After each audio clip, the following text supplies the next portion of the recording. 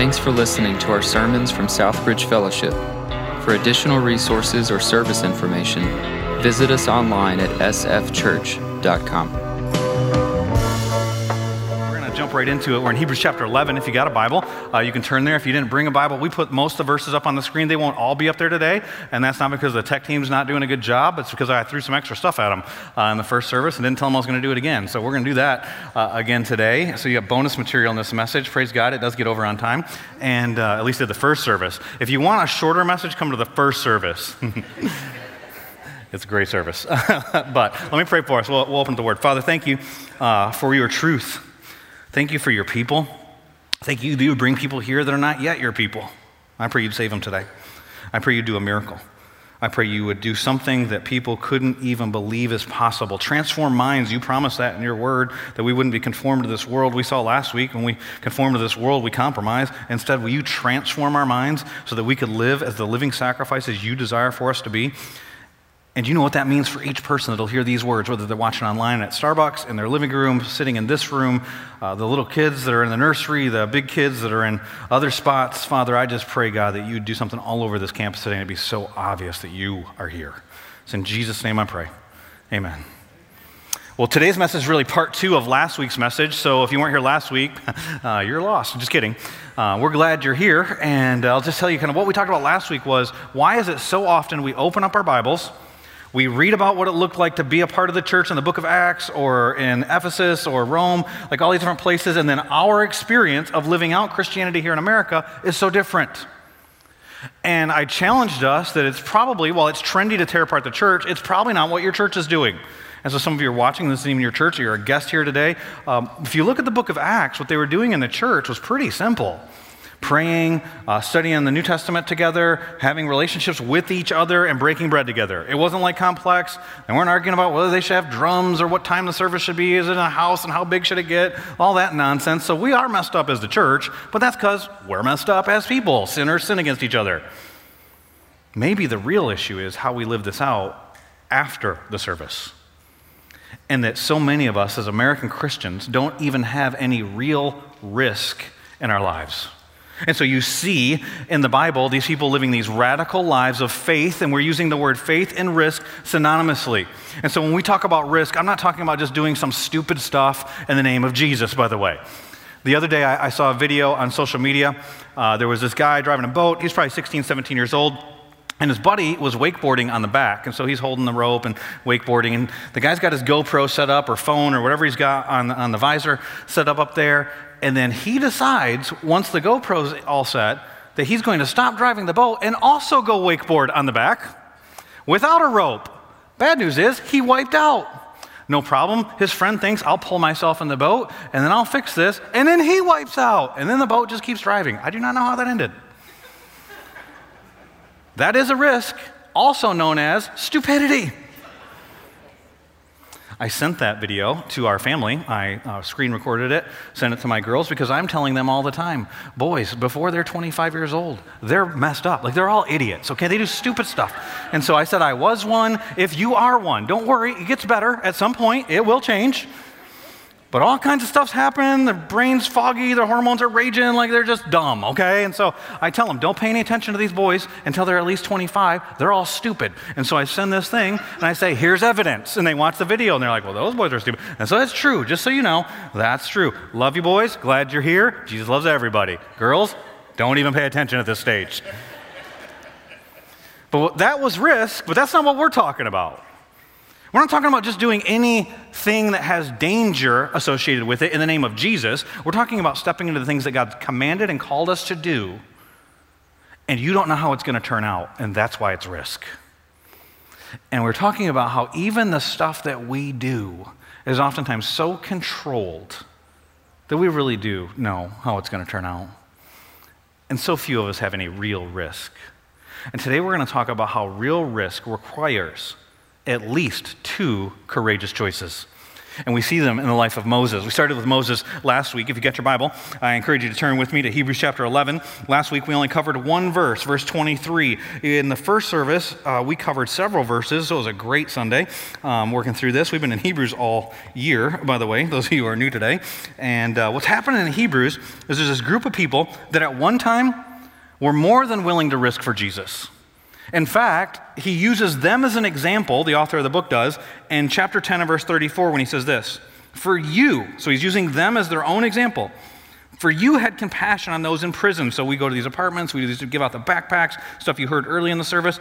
They were going and visiting people in prison. That was how people in prison ate then, by the way, that somebody else brought them food. And you were associating, though, with Christians, and that meant persecution for you. And look what it says next. "And you joyfully accepted the plundering of your property." What they're doing is they're living out Matthew chapter 13, verse 44. When Jesus tells the parable, there's a guy who found a treasure in a field. And in his joy, went and sold all of his possessions because he knew what he was getting was better. It says, "You joyfully accepted the plundering of your property since you knew that you yourselves had a better possession and an abiding one." He's talking about eternal rewards. He said, but now he's writing to these people, we know when we read the rest of the book, that are thinking about abandoning their relationship with Jesus in exchange for religion. That's one of the big problems in the American church, by the way. Because that's comfortable, that's controlled. Following Jesus, that's risky. So look at what he says as a word to give courage in Hebrews chapter 10, verse 39, a few verses later. "But we," that's not our identity, "we are not of those who shrink back and are destroyed, but of those who have faith, take risks, and preserve their souls." And then he talks about what faith is. He defines it in Hebrews chapter 11, verses 1 through 3. He defines it as the assurance of things hoped for, the conviction of things unseen. And he gives example after example after example. By faith, insert the name, and then what they not believed, what they did. Because faith is action. Faith is not your belief system. So he shows what they did. And we're looking at Moses. This is the formula last week. Hebrews 11, verse 23. By faith, Moses, so faith, person, action, but the action's not even by Moses, it's his parents. And so last week we started this talk on Moses, but it was really about his parents. When he was born, was hidden for 3 months by his parents because they saw that the child was God's good creation, we saw last week. And they were not afraid of the king's edict. Underline that, that's important. We're going to see that again.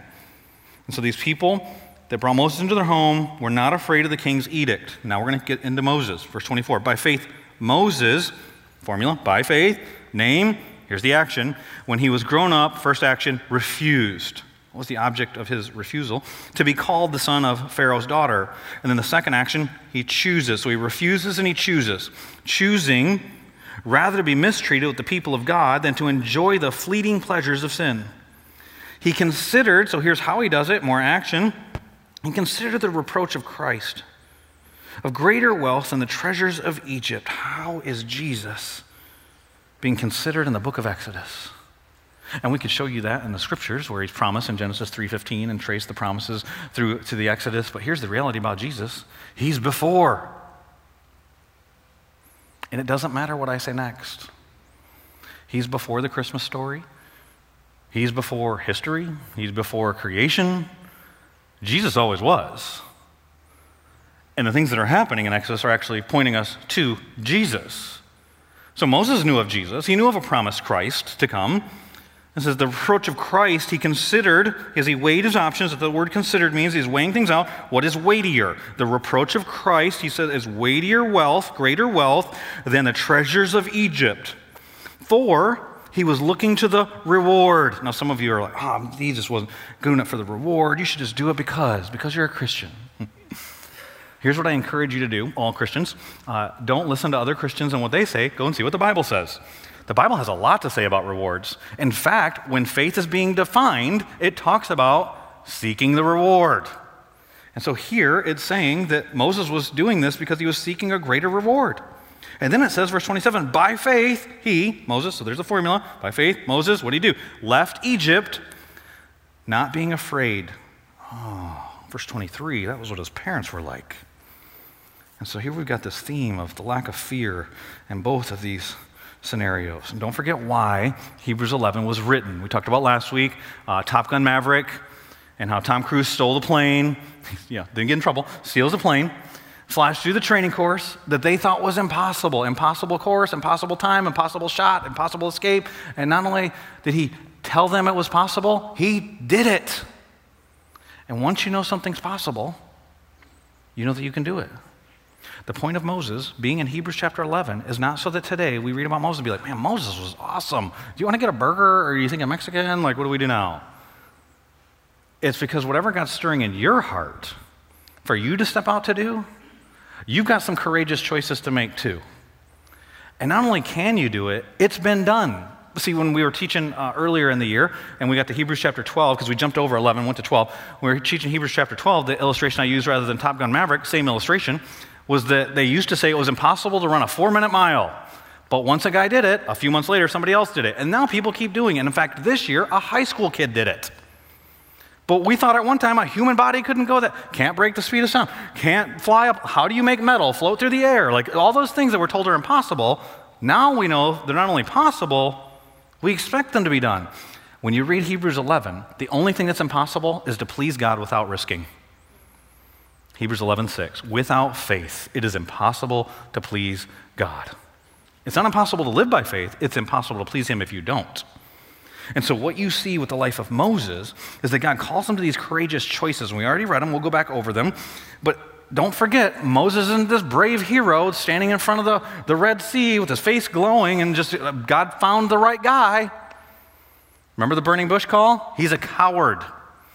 All the excuses he gave, who am I? And then God doesn't answer back, well, Moses, you're handsome and smart, and by golly, people like you.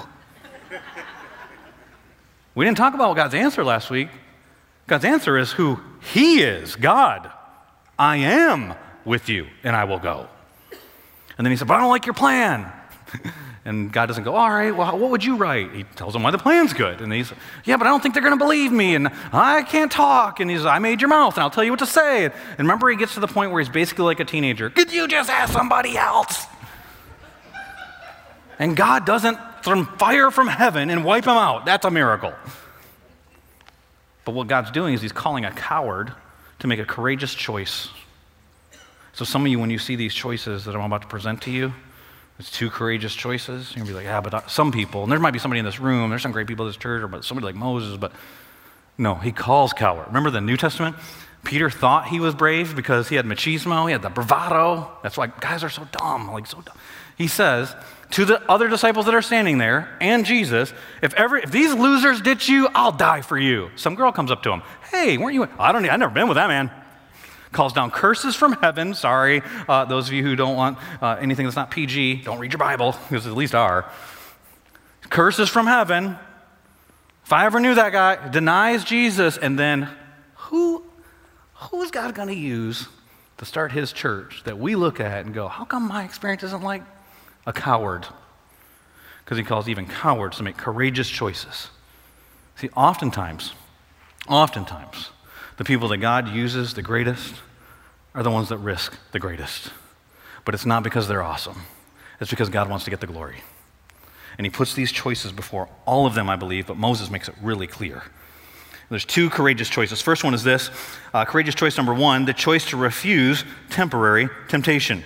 And so what you see in this passage, if you want the whole outline, I know some of you are A-type personalities, I don't know how long we'll spend on each point, but it's refuses, chooses, and that's how God uses. The one who refuses the temporary temptation and chooses the eternal reward is the one that God uses greatly.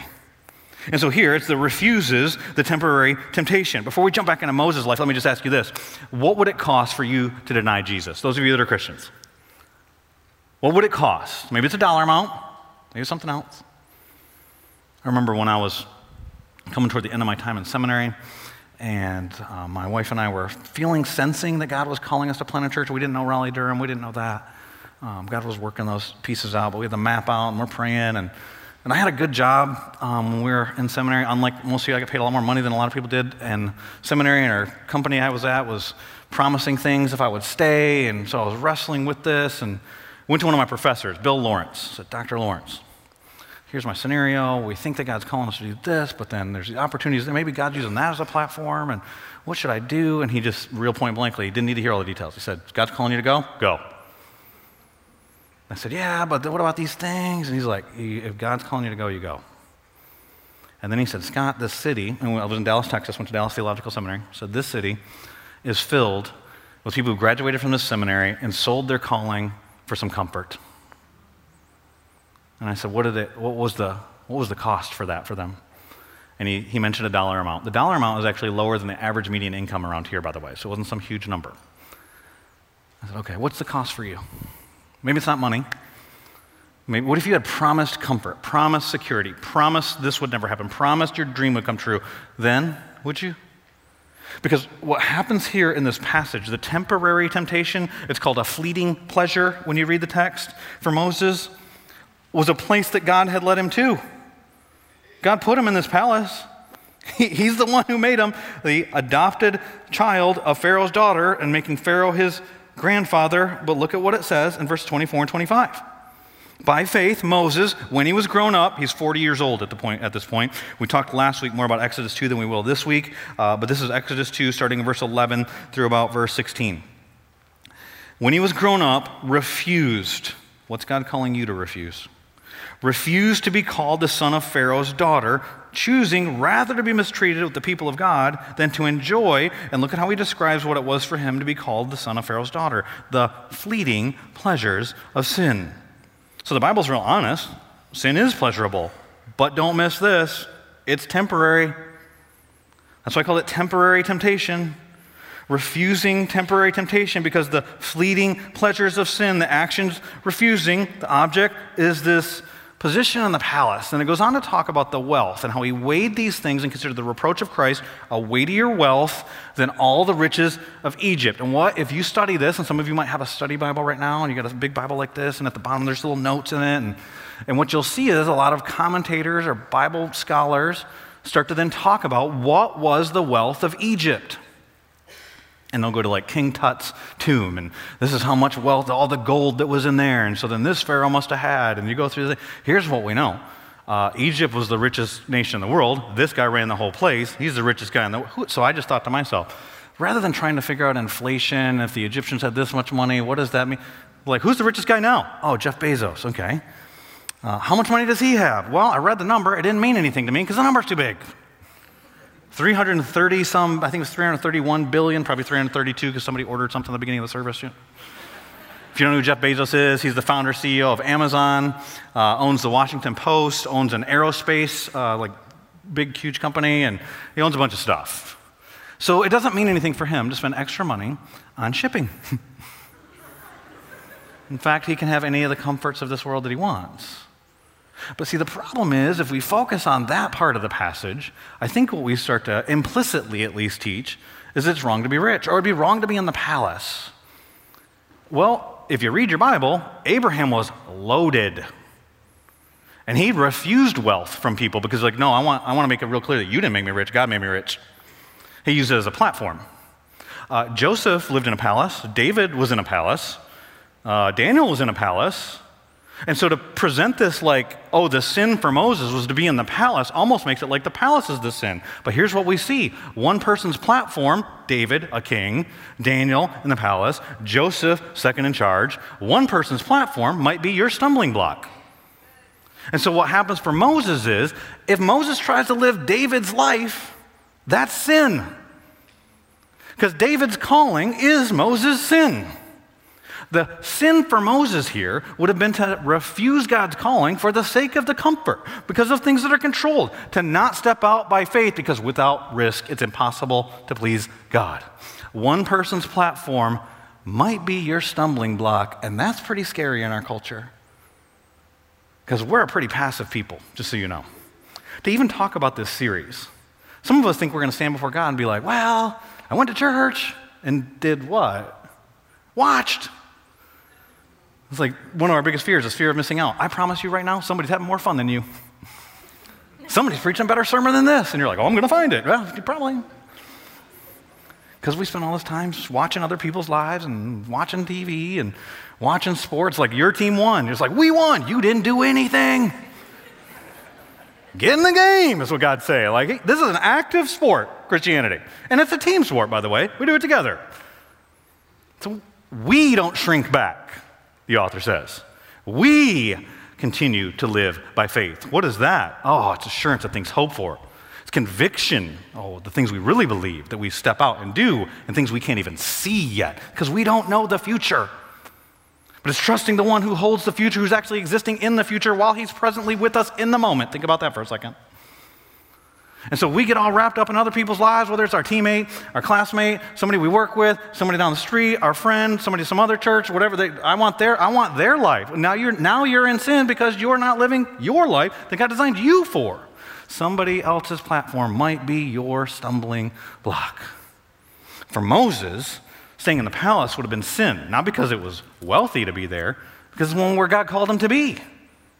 And so when he had considered, verse 26, weighed the options, when he had grown up, it says in our passage, he's about 40 years old, so he's really thought through this. It wasn't some emotional decision. He wanted to step into his calling. Ever been tempted to step into somebody else's? I have. I'm sure most of us have. I remember one time being told a story about Billy Graham. If you don't know who Billy Graham is, one of the most impactful evangelists that's ever walked the planet, maybe second to Paul as far as impact for Jesus since the New Testament. And one time, because of the state of the country and just his position and popularity, he was considering running for president. His wife, quite a fireball, Ruth Graham, said to him, "If God has called you to be an evangelist, don't stoop to be a president." I would challenge you. If God's called you to be a janitor and that's your platform, or in the palace, don't stoop. Moses, he was in the palace, but he wasn't going to stoop to be a prince when God had called him to wander in the wilderness with grumbling people so that they could experience salvation. This is Hebrews chapter 11, verse 26. He considered the reproach of Christ greater wealth than the treasures of Egypt. So no matter how big that was, Bezos big, for he was looking to the reward. Okay, because he had eyesight for something else. By faith he left Egypt, and then it's interesting this gets mentioned because it was mentioned about the parents too. Not being afraid. I think fear is kind of a big deal in our culture. I don't know if you know this or not, but people are more afraid now than they were last year. There's studies on this, and so we can cite the studies, but you probably just know that. Just experience. I don't know if you watch the news. Here's something I would encourage you as a Christian watching the news. It's not wrong to watch the news, but you got to ask yourself the question, is this making me more courageous for Christ? Is this catalyzing my courage? And I don't care which brand of the news that you watch, because they're all saying the same message. It's all a fear message. I watch all the channels, okay? So you're like, no, you don't know I got this off-cable channel. Okay, maybe I haven't seen that one. But all the main channels, it's, if this person gets elected, do you know how bad it's going to be? Do you realize your neighbors, watch out for them. Hey, wrap your kids in bubble wrap because it's a bad world out there. It's all this bad, like all these things. And if you don't think what we think, you're in a lot of danger, a lot of fear. And then you ask people, what are they afraid of? Afraid of embarrassment. That's why public speaking comes up so much. I've just made a fool of myself enough times. I'm like, well, if it happens again, I love these people. They're my family. It's like fear of embarrassment, fear of death. It's going to happen, just so you know. You will die. Fear of failure. If you try anything, that's going to happen too. What are you going to learn from it? Fear of missing out. You're missing out on something. Every yes is a no to a lot of other things. Fear of the unknown. Fear of man. And so here it's really interesting when you study this passage. In Hebrews chapter 11, verse 27, it says that Moses was not afraid of the anger of the king. But if you go to Exodus 2 and you read verse 14, it says that when he found out that they knew that he had killed an Egyptian, he was afraid that word had gotten out. Does the Bible contradict itself? And if you have study notes, what some of the people will put in study note type Bibles is one of the common answers that people give is they'll say, well, the fear that's being talked about in Exodus 2:14 was when he killed the Egyptian, he was fleeing from Pharaoh, but what's being talked about here in this passage is the Exodus, and I think to myself, well, then the passage is chronologically out of order because the verse 28 talks about the Passover, and that happens before that. And then the really weird thing about if it's talking about the Exodus is Pharaoh asked him to leave. Why would I be afraid of a guy who said, get out of here, take my stuff? I don't think that's what's happening. I could be wrong. But I think what you see here when fear is being introduced is a more nuanced version that the Bible ends up showing us about how life really works, and it will totally wreck all your tweets and Facebook posts and bumper stickers that say faith over fear. What does that even mean? Faith in what? Faith it's all going to work out? Says who? God didn't promise that. Because when we get through this chapter, we don't have time to read verses 33 to 38, but it says there are some people who, because they stepped out by faith, they received the dead back by resurrection and their children. But some were tortured and refused to accept release when it was offered to them. Oh, that's weird. Others suffered mocking, flogging, chains, imprisonments, were stoned. Some were sawn in two. So we don't know how this is going to go.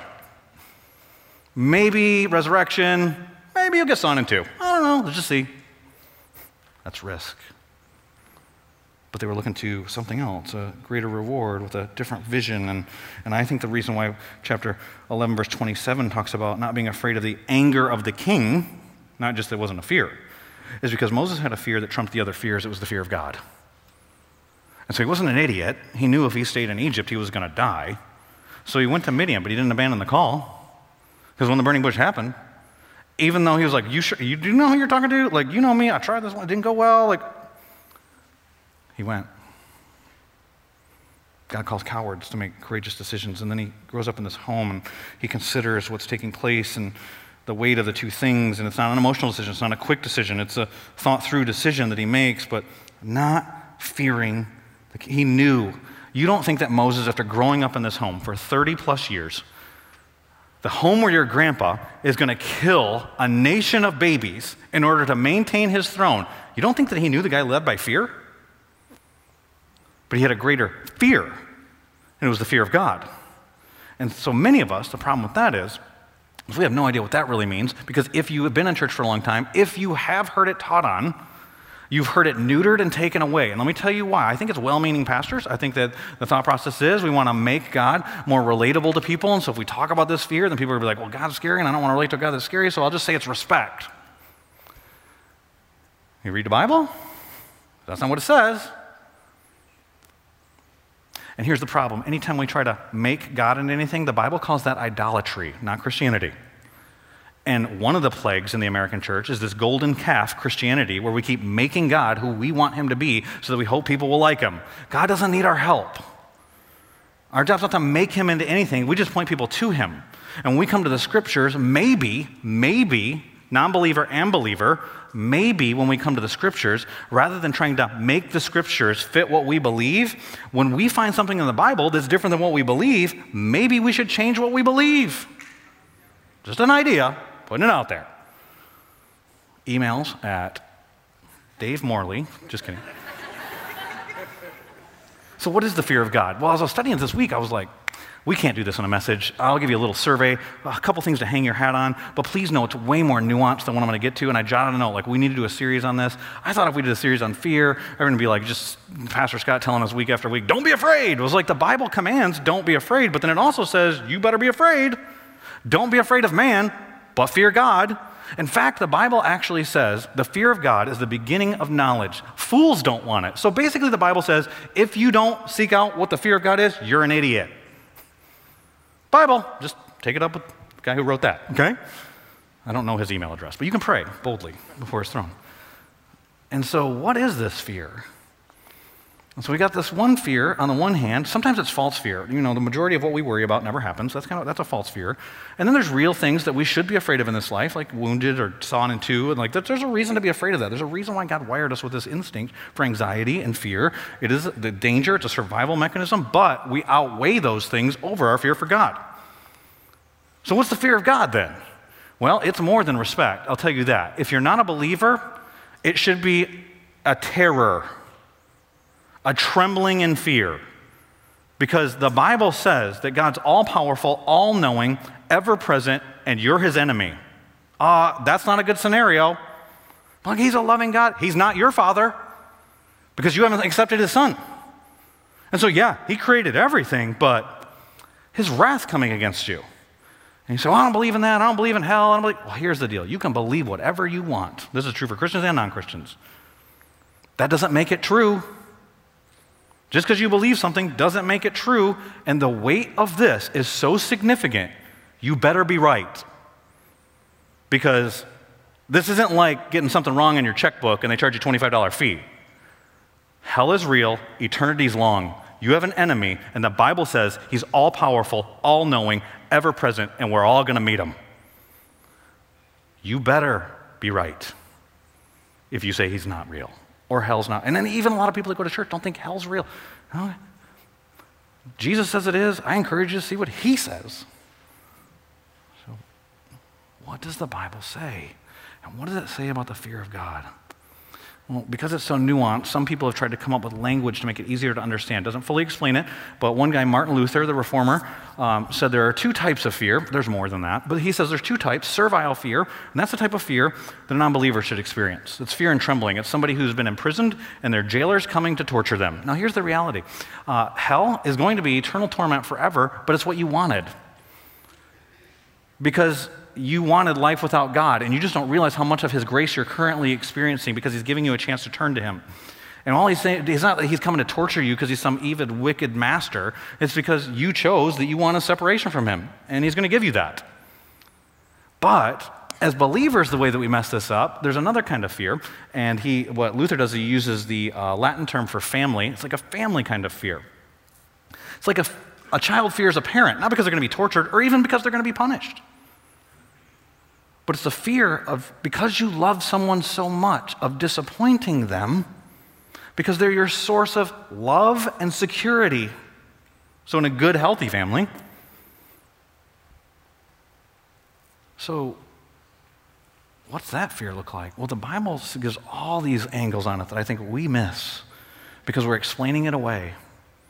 It actually says the fear of the Lord is the opposite of having a hard heart. So it's when we're sensitive to him and we respond to him.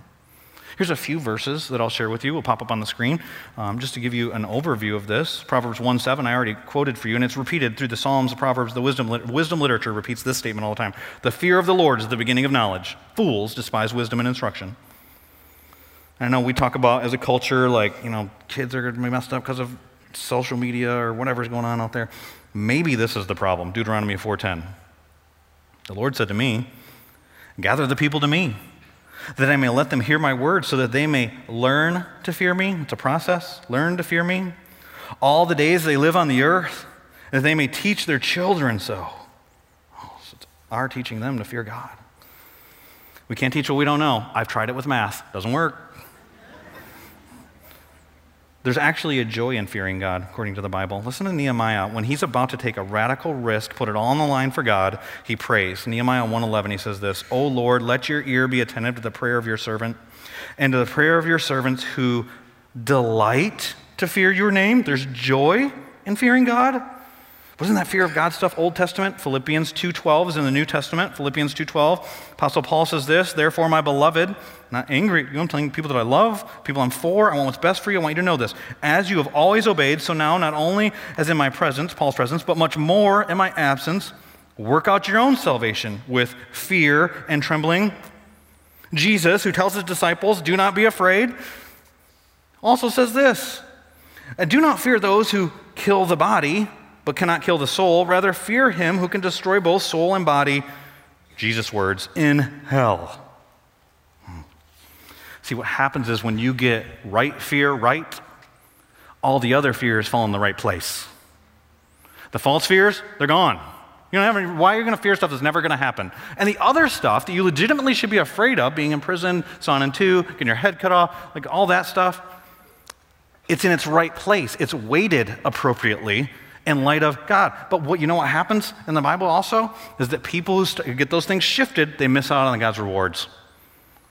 That's why the Israelites, when they were standing at the edge of the promised land, they had been through the Red Sea, they had seen miracle after miracle with Pharaoh, they knew they had a big God, but all of a sudden the circumstances, the people, the things that stood in the way looked bigger, and they missed out.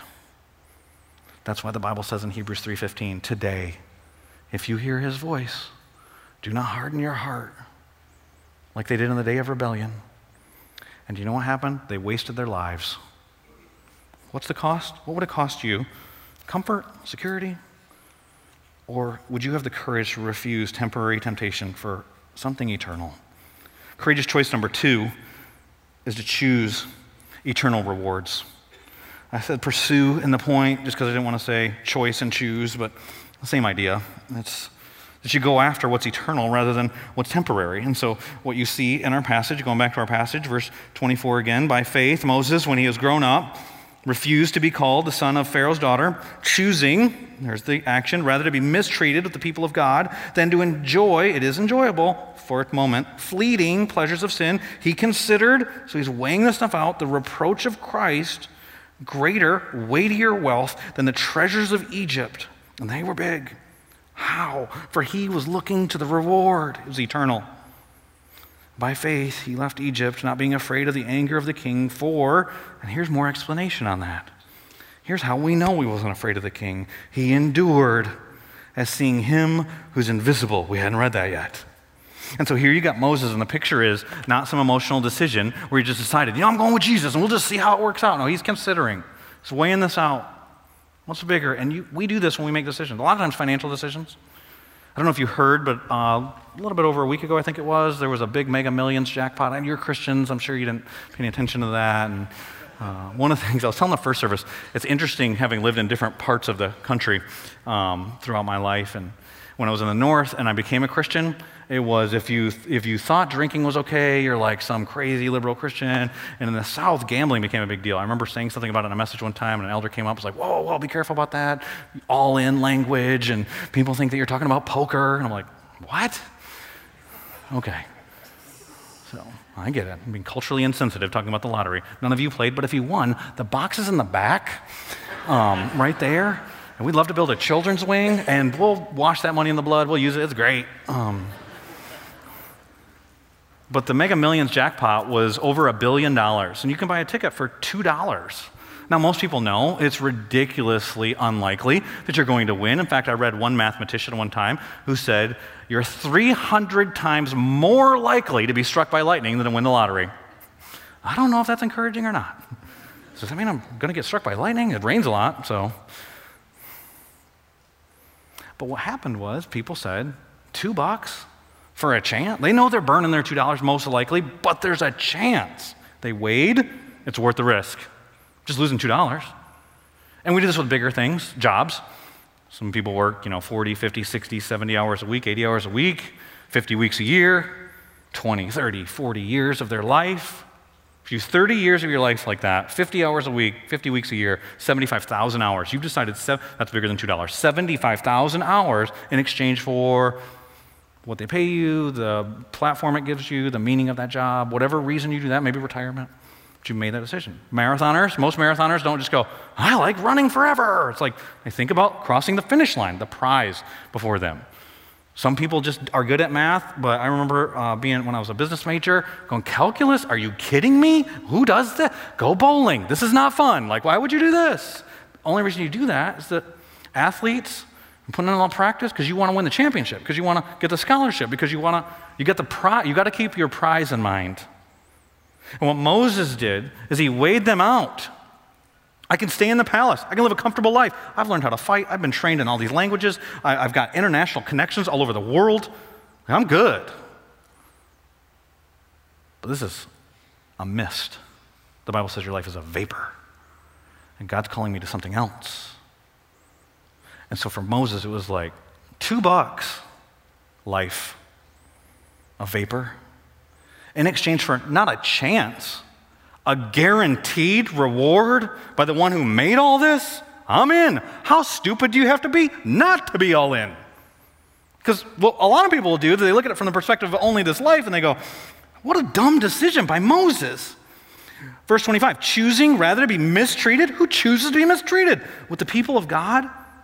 Than to enjoy the fleeting pleasures of sin? Why? It was all at your disposal, Moses. Moses had a different perspective. It was an eternal perspective, and we see the answer. He considered the reproach of Christ greater wealth. It wasn't even a consideration than the treasures of Egypt, for he was looking to the reward. He was pursuing an eternal reward. What was the reward? Was it the people being delivered? No, it was the eternal reward. It was even more than that. Was it being known as this great leader? No, it was more than that. It was his connection to Christ, the reproach of Christ. By faith, he left Egypt. How did he do this? Not being afraid of the anger of the king, for he endured seeing him who is invisible. Some people think that means the burning bush.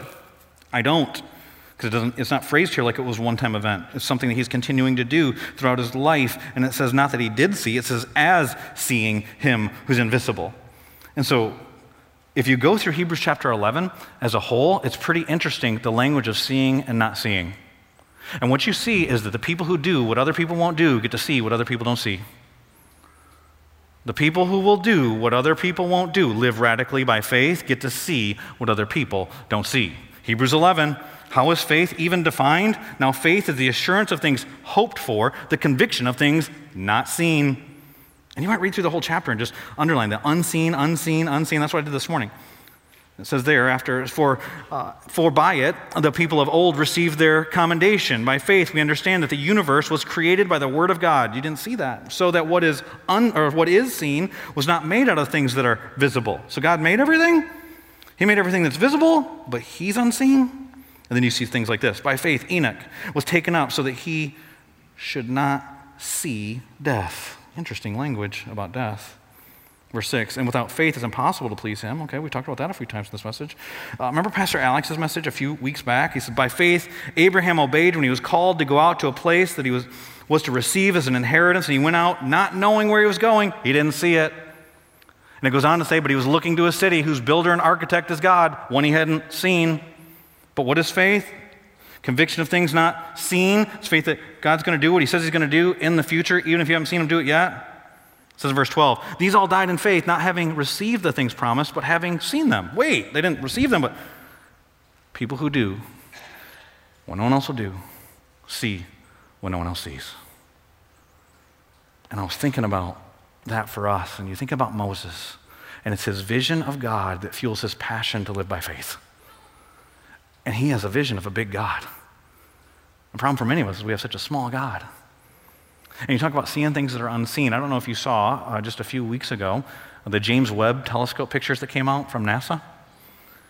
So I don't know if you're an atheist and what your thoughts are and you were just overwhelmed by the size of creation, or if you're a Christian and you're like, wait, does this mean it's billions of years old? And like, what does all this mean? Like if you believe in, I don't care if you think like I do, the earth is about 6,000 years old, or if you think it's 13 billion years old, it's overwhelming how big all that stuff is. And we know the Creator. One of the pictures, if you don't know what I'm talking about, one of the first ones people saw was this picture here. When I first saw it, I'm not an astronomer, I thought that looks like when I take a picture with my iPhone and forget to turn the flash on.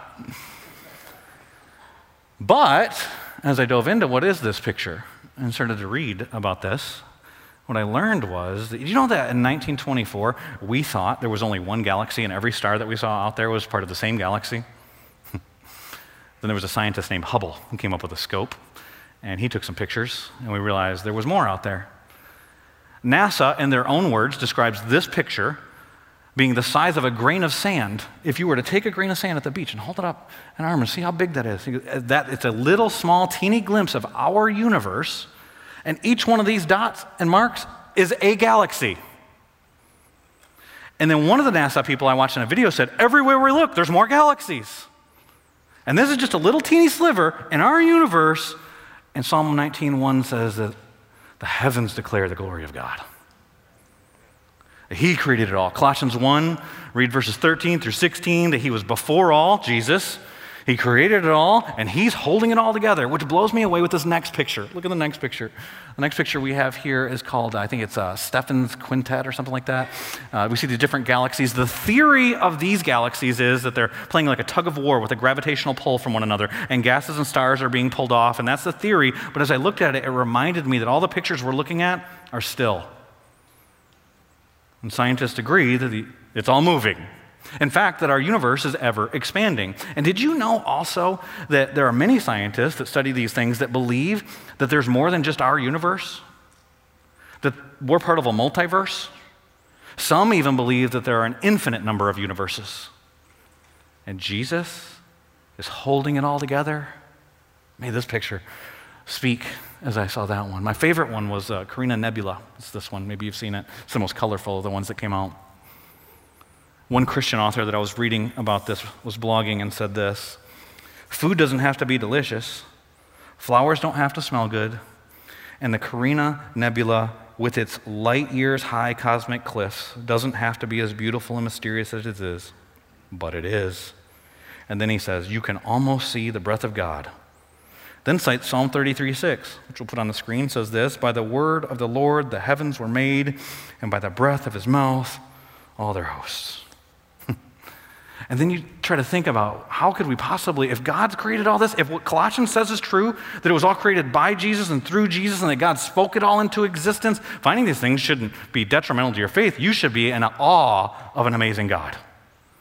And then you look at the Bible and what it says about him, and we try to put him in a box. He didn't stay in your box, just so you know. He's outside of time. He's outside of space. He created all these things. He spoke it into existence, and he cares about the hairs on your head. He sees the sparrow. He's immanent and transcendent. And he's calling you and saying, the only thing that's impossible is for you to please me and not risk.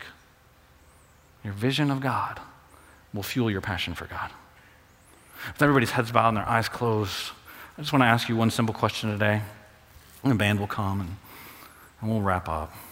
It's an important question. So I want you to think about it.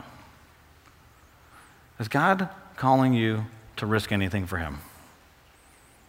And if so, would you just pop your hand up? I don't need to know the details. God knows, but it's almost like you're saying, God, I hear you. I hear you talking to me. Is God stirring anything in your heart for you to risk for him? Maybe it's trusting him as Savior, and that means for you, you don't know what your family's going to do. You don't know how people are going to respond. You don't have everything figured out. What about creation? And I don't know if I believe in creation, but I know that I'm a sinner and I need a Savior. Is Jesus really the only way? And if God's speaking to your heart right now and saying, he's the only way, trust him. He's the way, the truth, and the life. He's the way for you to be forgiven. He's the only way to not experience the wrath of an all-knowing, all-powerful, ever-present enemy. Trust Jesus as your Savior. Anybody else? Anybody else hearing other things? God's calling you to do something, maybe with money, maybe with marriage, maybe with a relationship, maybe it has to do with joining the church, maybe it's a conversation that needs to take place. You just pop your hand up. I want to pray for you. Follower of Christ, and God's calling you to do something. Take care of somebody, say something, repent of a sin. Maybe it's something we mentioned in the message, refusing a temporary temptation. Maybe it's putting your head down and doing some hard work for a prize that's later. Would you pop your hand up? Father, I pray for my brothers and sisters that are raising their hands, and you're speaking and you're stirring, and today they're hearing your voice.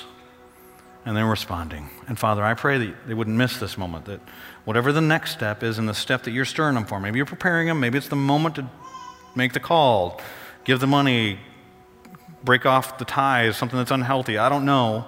You do. Will you speak right now? Give them the courage. Some maybe didn't raise their hand because they're afraid if I raise my hand, then I'm a little bit more committed, and maybe they're just confused. They don't know what you're saying. Maybe you're preparing. I pray for all of us right now that your Holy Spirit would speak to our hearts, stir, draw, change, transform our thinking. There's some that have been thinking things that aren't true about themselves. Some that have been thinking things that aren't true about you. We all have a lot of things to learn about you. Will you give us a little bit more truth today? Will you show us who you are? Like Moses when he says, well, who am I? And you said, I'm with you. Show us a little bit more that we can trust you. Give us peace. There's people here that need healing. Healing from church hurt, healing from cancer, healing from all kinds of things that have happened in this world. You promised there would be trouble. Thank you for overcoming. Thank you that there is no condemnation. People here that think they can't step out for you because of some dumb thing they've done in the past. Moses was a murderer. David an adulterer. Paul was killing Christians, and you used them. Show them your grace. Help us to understand and embrace your grace more. And open our hands of all that we're holding on to. It's in Jesus' name I pray. Amen.